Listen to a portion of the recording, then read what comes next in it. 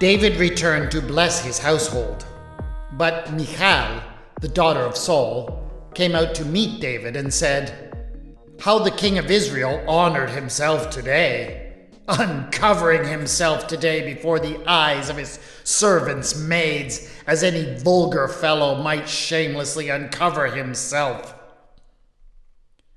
David said to Michal, "It was before the Lord, who chose me in place of your father and all his household, to appoint me as prince over Israel, the people of the Lord, that I have danced before the Lord. I will make myself yet more contemptible than this, and I will be abased in my own eyes. But by the maids of whom you have spoken, by them I shall be held in honor." And Michal, the daughter of Saul, had no child to the day of her death.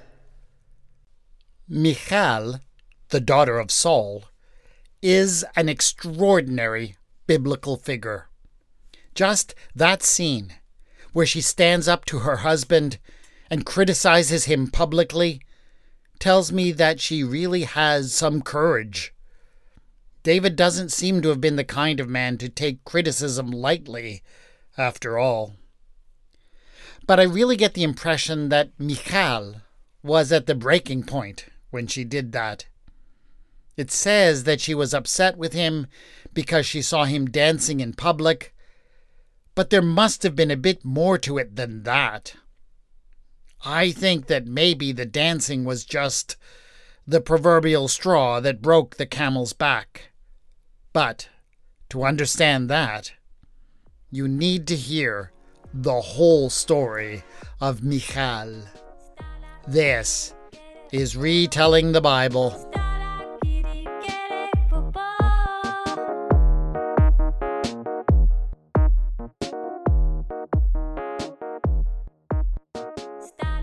Episode 5.20, The 100 Foreskin Princess.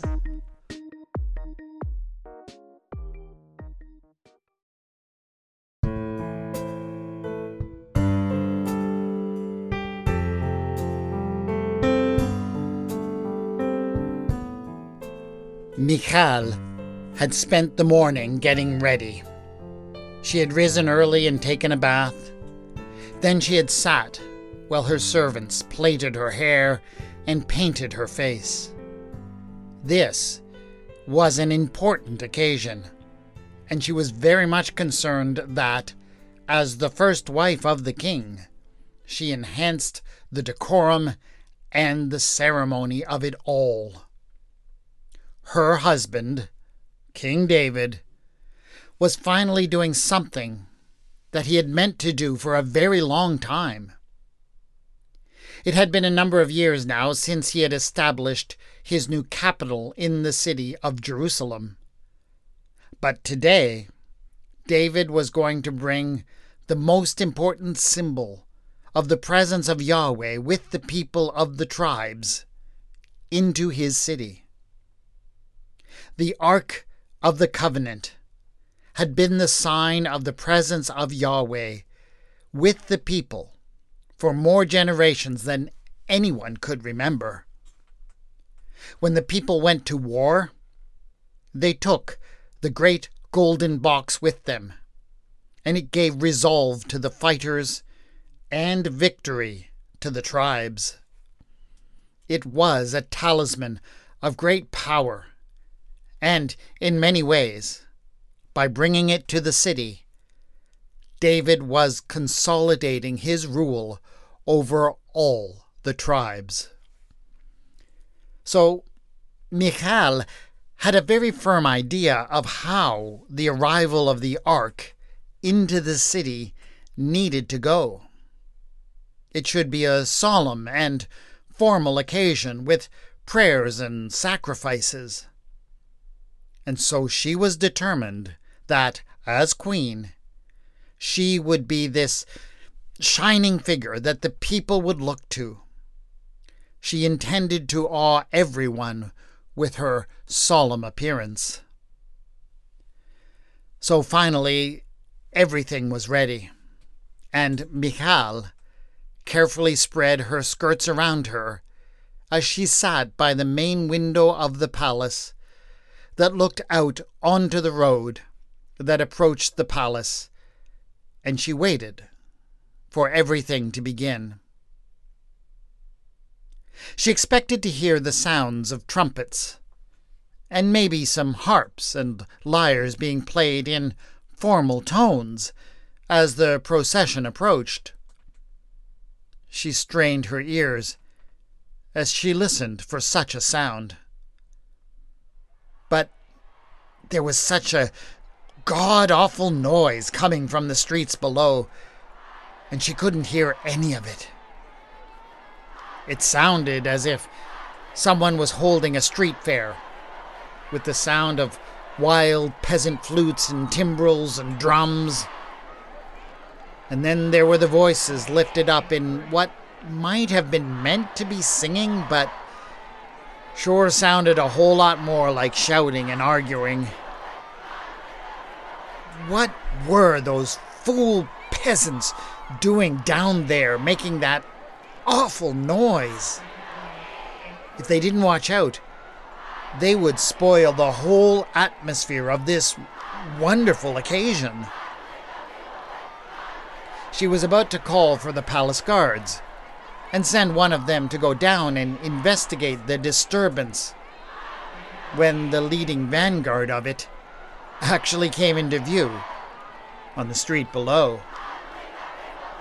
To her horror, she saw that the very thing that she had been waiting for had arrived.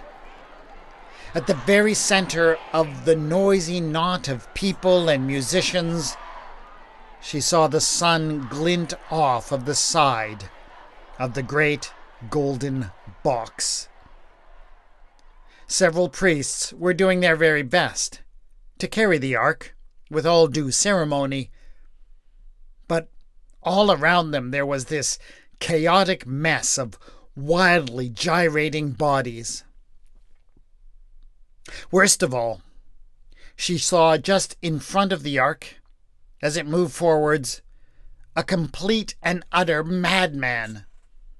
He had thrown off all of his clothes and was dancing naked in the streets with absolute wild abandon. He moved about as if he had allowed the music to take control of him, if you could call it music at all.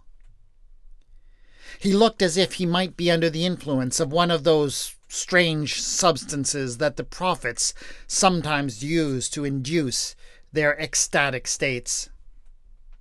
She felt embarrassed for the man, and for anyone who might be associated with him in any way. She was about to turn away, in complete and utter disgust, when something struck her about the madman.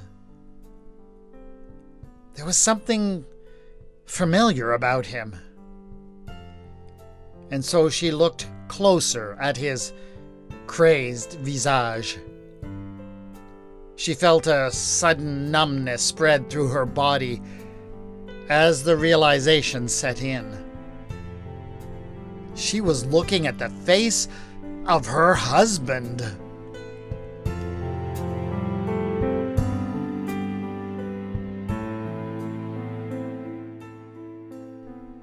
There had been a time when Michal had looked at that face with nothing but admiration and excitement. She had also looked on his most foolish antics with open admiration.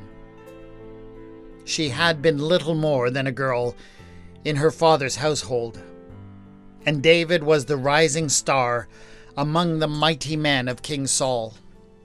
He was ruddy and handsome, and Michal thought of nothing but him, as frankly did most of the young women in her father's household.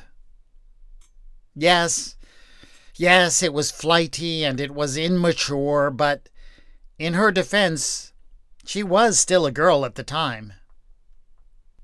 She went and told her father that if she wasn't able to marry David, she would die. Her father laughed at her and patted her head and told her to go play with her dolls. He said he would never have that David as his son-in-law. But Michal would not give up. She stopped eating. She walked around as if she was in a trance all the time. Her father grew angry with her and told her to stop. But she insisted that there was only one thing that could break her out of her mood. Then, one day, Saul seemed to change his mind. He called her into his presence and told her that he had offered her hand to David. Michal was so happy that she nearly jumped with joy. "Don't celebrate too quickly, my dear," Saul warned her. "We shall see if your David can come up with the bride price." Michal froze, immediately expecting some deception on her father's part. Bride price? But what kind of bride price could David pay? He is but the youngest son of his family and has no property. "Oh," laughed the king, "don't you worry about that one little bit. I've already negotiated with him a price that he can pay, if he dares." That was all that Saul would say, but he certainly seemed very pleased with himself.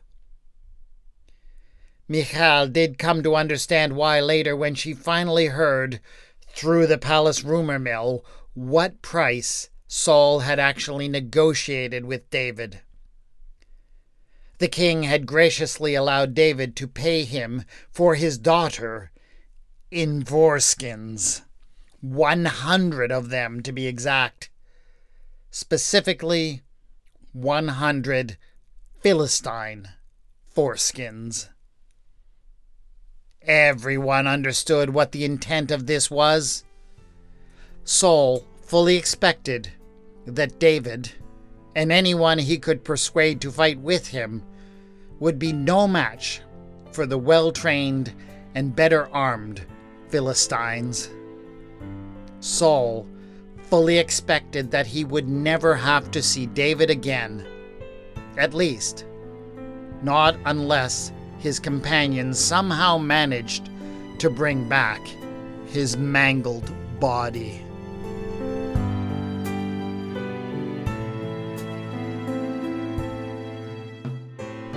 Michal heard the story sometime later.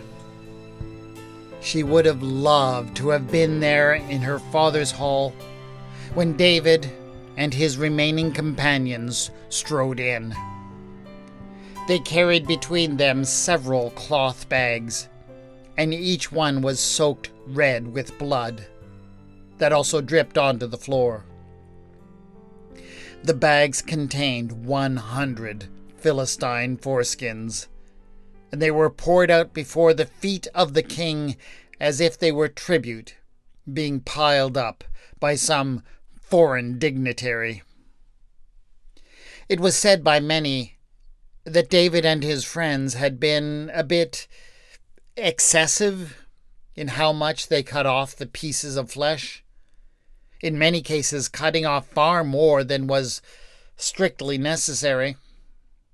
And they said that they would not soon forget the sight of that growing pile of Philistine manhood. Perhaps because David had been so excessive in what he cut off, it was also said by some that he had produced many more foreskins than had been asked of him. Some said maybe twice as many. But this was not true. It was just the sort of exaggeration you got in these kinds of stories. In any case, the tale of the 100 foreskins was more than enough to make Michal's eyes flash and her heart fill with pride to think of the incredible feat of bravery that had been accomplished to win her hand. It was only somewhat later that she began to wonder about the idea of her personal worth being weighed out in the form of bloody piles of flesh.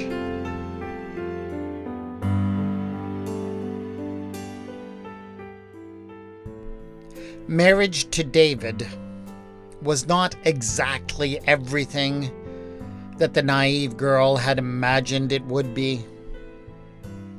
David remained the handsome and daring warrior he had always been.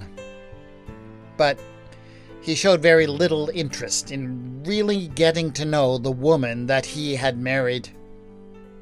He was very much more interested in spending his time with his fellow warriors. In particular, her brother Jonathan. The two of them would be out at all hours of the night, drinking and doing only Yahweh knew what else together, though Michal had her suspicions. And yet, Michal took the promises she had made very seriously. She wanted to make it work between her and David. And so when she heard from her friends and companions that her father still had it out for David and was looking for some way to bring about his death, she felt there was no question for her where her loyalties lay. She would choose her husband over her father, if it came to that. It did come to that. And Saul didn't even try to hide his plans from his daughter. One night, he sent his men to surround David and Michal's house. They had been given clear orders that they must not allow the young man to leave the house alive in the morning. All of the servants were aware of it, and they let their mistress know. And so Michal did not hesitate. She went directly to David and told him that his life was in danger. If you do not save your life tonight, tomorrow you will be killed. She also had a plan. She took a rope and, telling nobody else, she let him down out of a window. While he fled, she looked around their bedchamber. In the corner stood a teraphim. It was a statue of El, the god for whom Michal had been named, and it had been given to her at her wedding. It was about the size of a man. Michal moved quickly, dragging the idol over to the bed. She laid it out and then looked around for something to camouflage the head. There was a rough quilt woven out of goat hair nearby. It was about the color of David's hair. So she grabbed it and rolled it in a ball and placed it over the head of the statue. Finally, she grabbed a blanket and threw it over the teraphim to complete the image of her sleeping husband. She briefly considered rigging up a rope and pulley system to run between the statue and the door of the chamber. That would make it move when the door was opened, and perhaps trigger a tape recorder to play the sound of David snoring.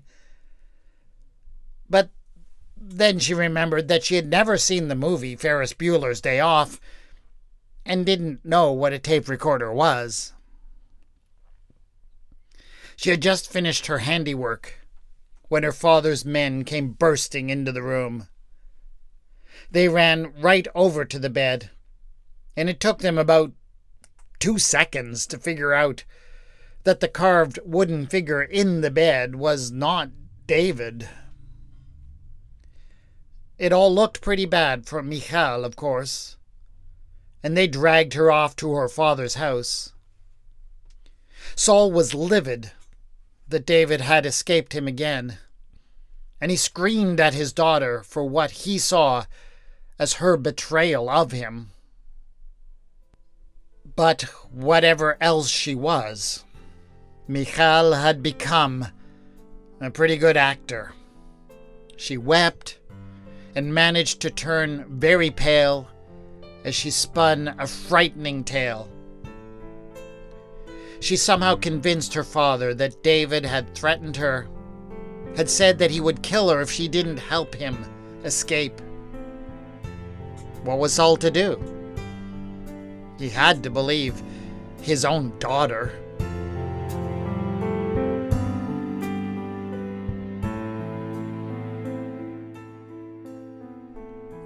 So, for the first time since they had been married, Michal and David were parted for a long time. For years, in fact. They were very difficult years. The court was constantly buzzing with news about David and his exploits. Since Michal had helped her husband escape, King Saul had dropped all pretense and declared open war against his former servant. So every clash between the two sides was told and retold with sensationalized details. People delighted, for example, in the story of the time when Saul went into a cave to relieve himself, and it just happened to be the same cave where David was hiding out. No one was sure if it had really happened, of course, but it certainly made for a funny story told at late-night wine parties. Michal heard those stories, but those were not the details that particularly interested her. She was more interested in some of the personal stories she heard about her husband. She heard about how he had married another woman named Abigail. According to one story, he had even murdered the woman's husband to do it. That little piece of news hurt her more than she wanted to admit. But she tried to comfort herself by remembering that David had killed 100 men for her. It didn't help. Another day she heard of yet another marriage that David had contracted with Ahinoam of Jezreel, and she wept and refused all food for a whole week. And then came the day when Saul sent for her. He had refused to speak to her, or even have her in his sight, for weeks because he didn't want to be reminded that his great enemy was actually his son-in-law. But he had finally decided to do something. So he called Michal before him and tersely informed her that she was no longer married to David. He had decided to give her to Paltiel, son of Laish of Galim, instead. He told her that Paltiel and his father were waiting outside. She was to grab a few personal items and go with them immediately.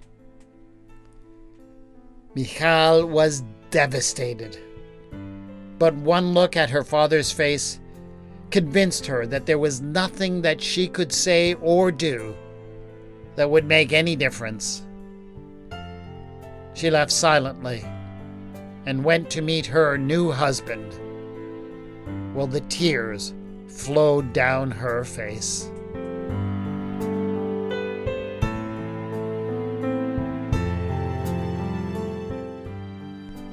But then, something surprising happened. When Michal went to the home of Paltiel, she knew nothing about him, apart from the fact that he was not David. She didn't want to like him. She didn't want to think anything about him at all. But he surprised her. Palti, as she came to call him, was kind. Even more surprising, he actually seemed to like her, and to see her as someone whose thoughts and opinions mattered. He respected her and her wishes. She was amazed when one night she just said as a passing thought that she wasn't sure that she felt up to being intimate with him. He didn't force her, or even try to persuade her. He just withdrew, saying that he would be happy to wait until she was ready. Michal, honestly, couldn't believe it at first. Couldn't believe that a man could be thoughtful or caring in dealing with his wife. David had never treated her that way. If anything, he treated her as a valuable possession, one that he had purchased for the bargain price of 100 foreskins. Now, I'm not going to say that Michal felt any particular attraction to her new husband. He certainly did not have the ruggedly handsome appearance that David had had. And he never excited her in the admittedly troubling way that David had.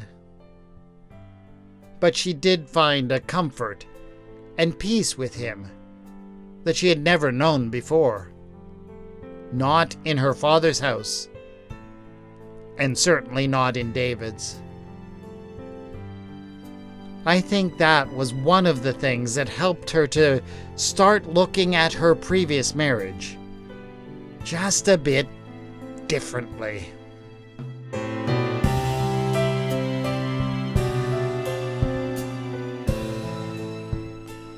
When Michal heard the news that her father and her brother Jonathan were dead, killed in a massive battle against the Philistines, she wasn't sure how she felt.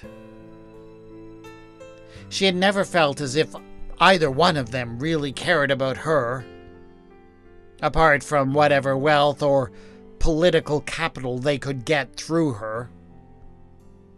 She mostly felt numb and lost because she did not know what would become of her now. Saul's kingdom, what remained of it, had passed to his son Ishbaal. But nobody seemed to expect that he would hold on to it for very long. David, his greatest enemy now defeated, was on the move, and everyone expected him to claim the kingdom sooner or later. In the end, it was Abner, King Saul's old war leader, who brought about the change in government by betraying Ishbaal. But, apparently, David required one thing in order to ensure a somewhat peaceful transfer of power. He sent a message to Ishbaal, whom he insultingly called Ishbosheth, the man of shame. He demanded the return of his wife. David wanted back his 100 foreskin princess. When Michal received the message from her brother, Ishbaal, she knew that there was nothing that she could do. There was no point in complaining or resisting. She shed no tears, and even put on a smile as she bid her husband, Palti, goodbye. But inside, she felt as if the last spark of life and hope were being snuffed out inside her. Palti could not find it in himself to be so stoic. He began to weep and cry out, and declare that he could not live without his beloved Michal. When Abner came and took her away in a cart, Palti walked behind the cart with his clothes ripped and dust upon his head, almost all the way to Ishbaal's house, until finally Abner, thoroughly disgusted with the man's behavior, forced him to go away. Michal felt badly for her. She supposed he was now her ex-husband. She knew that no one would respect him for such a display, because it was not considered to be seemly for a man to show such emotion over a woman of all things. But she loved him for it, and would never forget his kindness.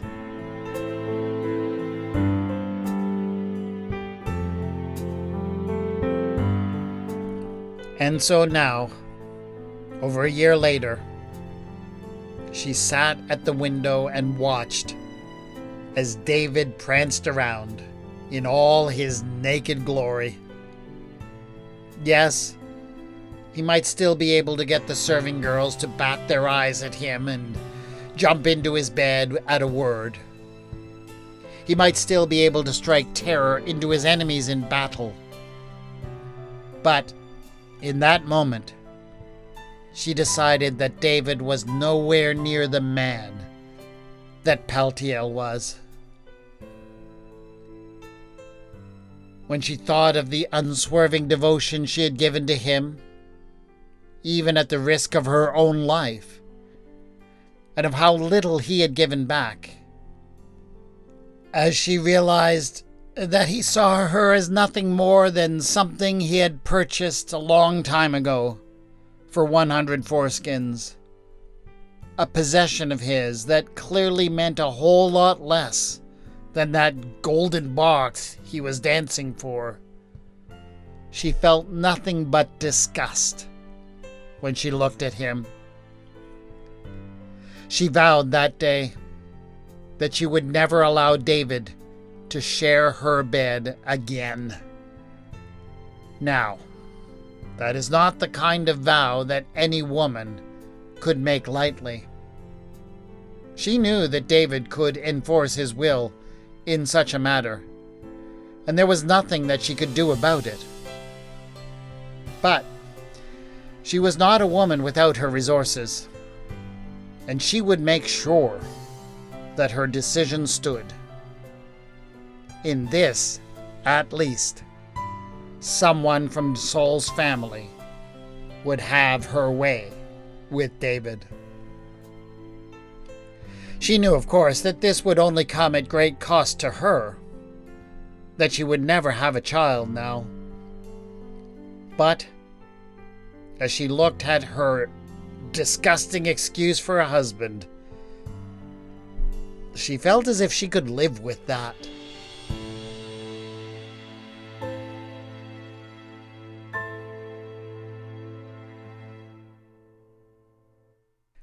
David's first wife, Michal, has an amazing story arc in the books of Samuel.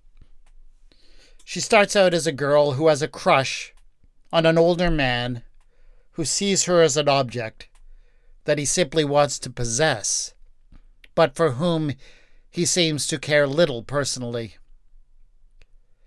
In the end, she becomes one of the few people who actually has the strength of character to deny David anything. So, in the end, and at various other points of her story, we do see that despite the fact that she is passed around among various men and traded like a commodity, she does have a strength of character that shines through. She was clearly a person of great value. I suspect that if no one else did, Paltiel saw the value that was in her. In the end, She certainly came to see that value in herself. And that is where it matters most.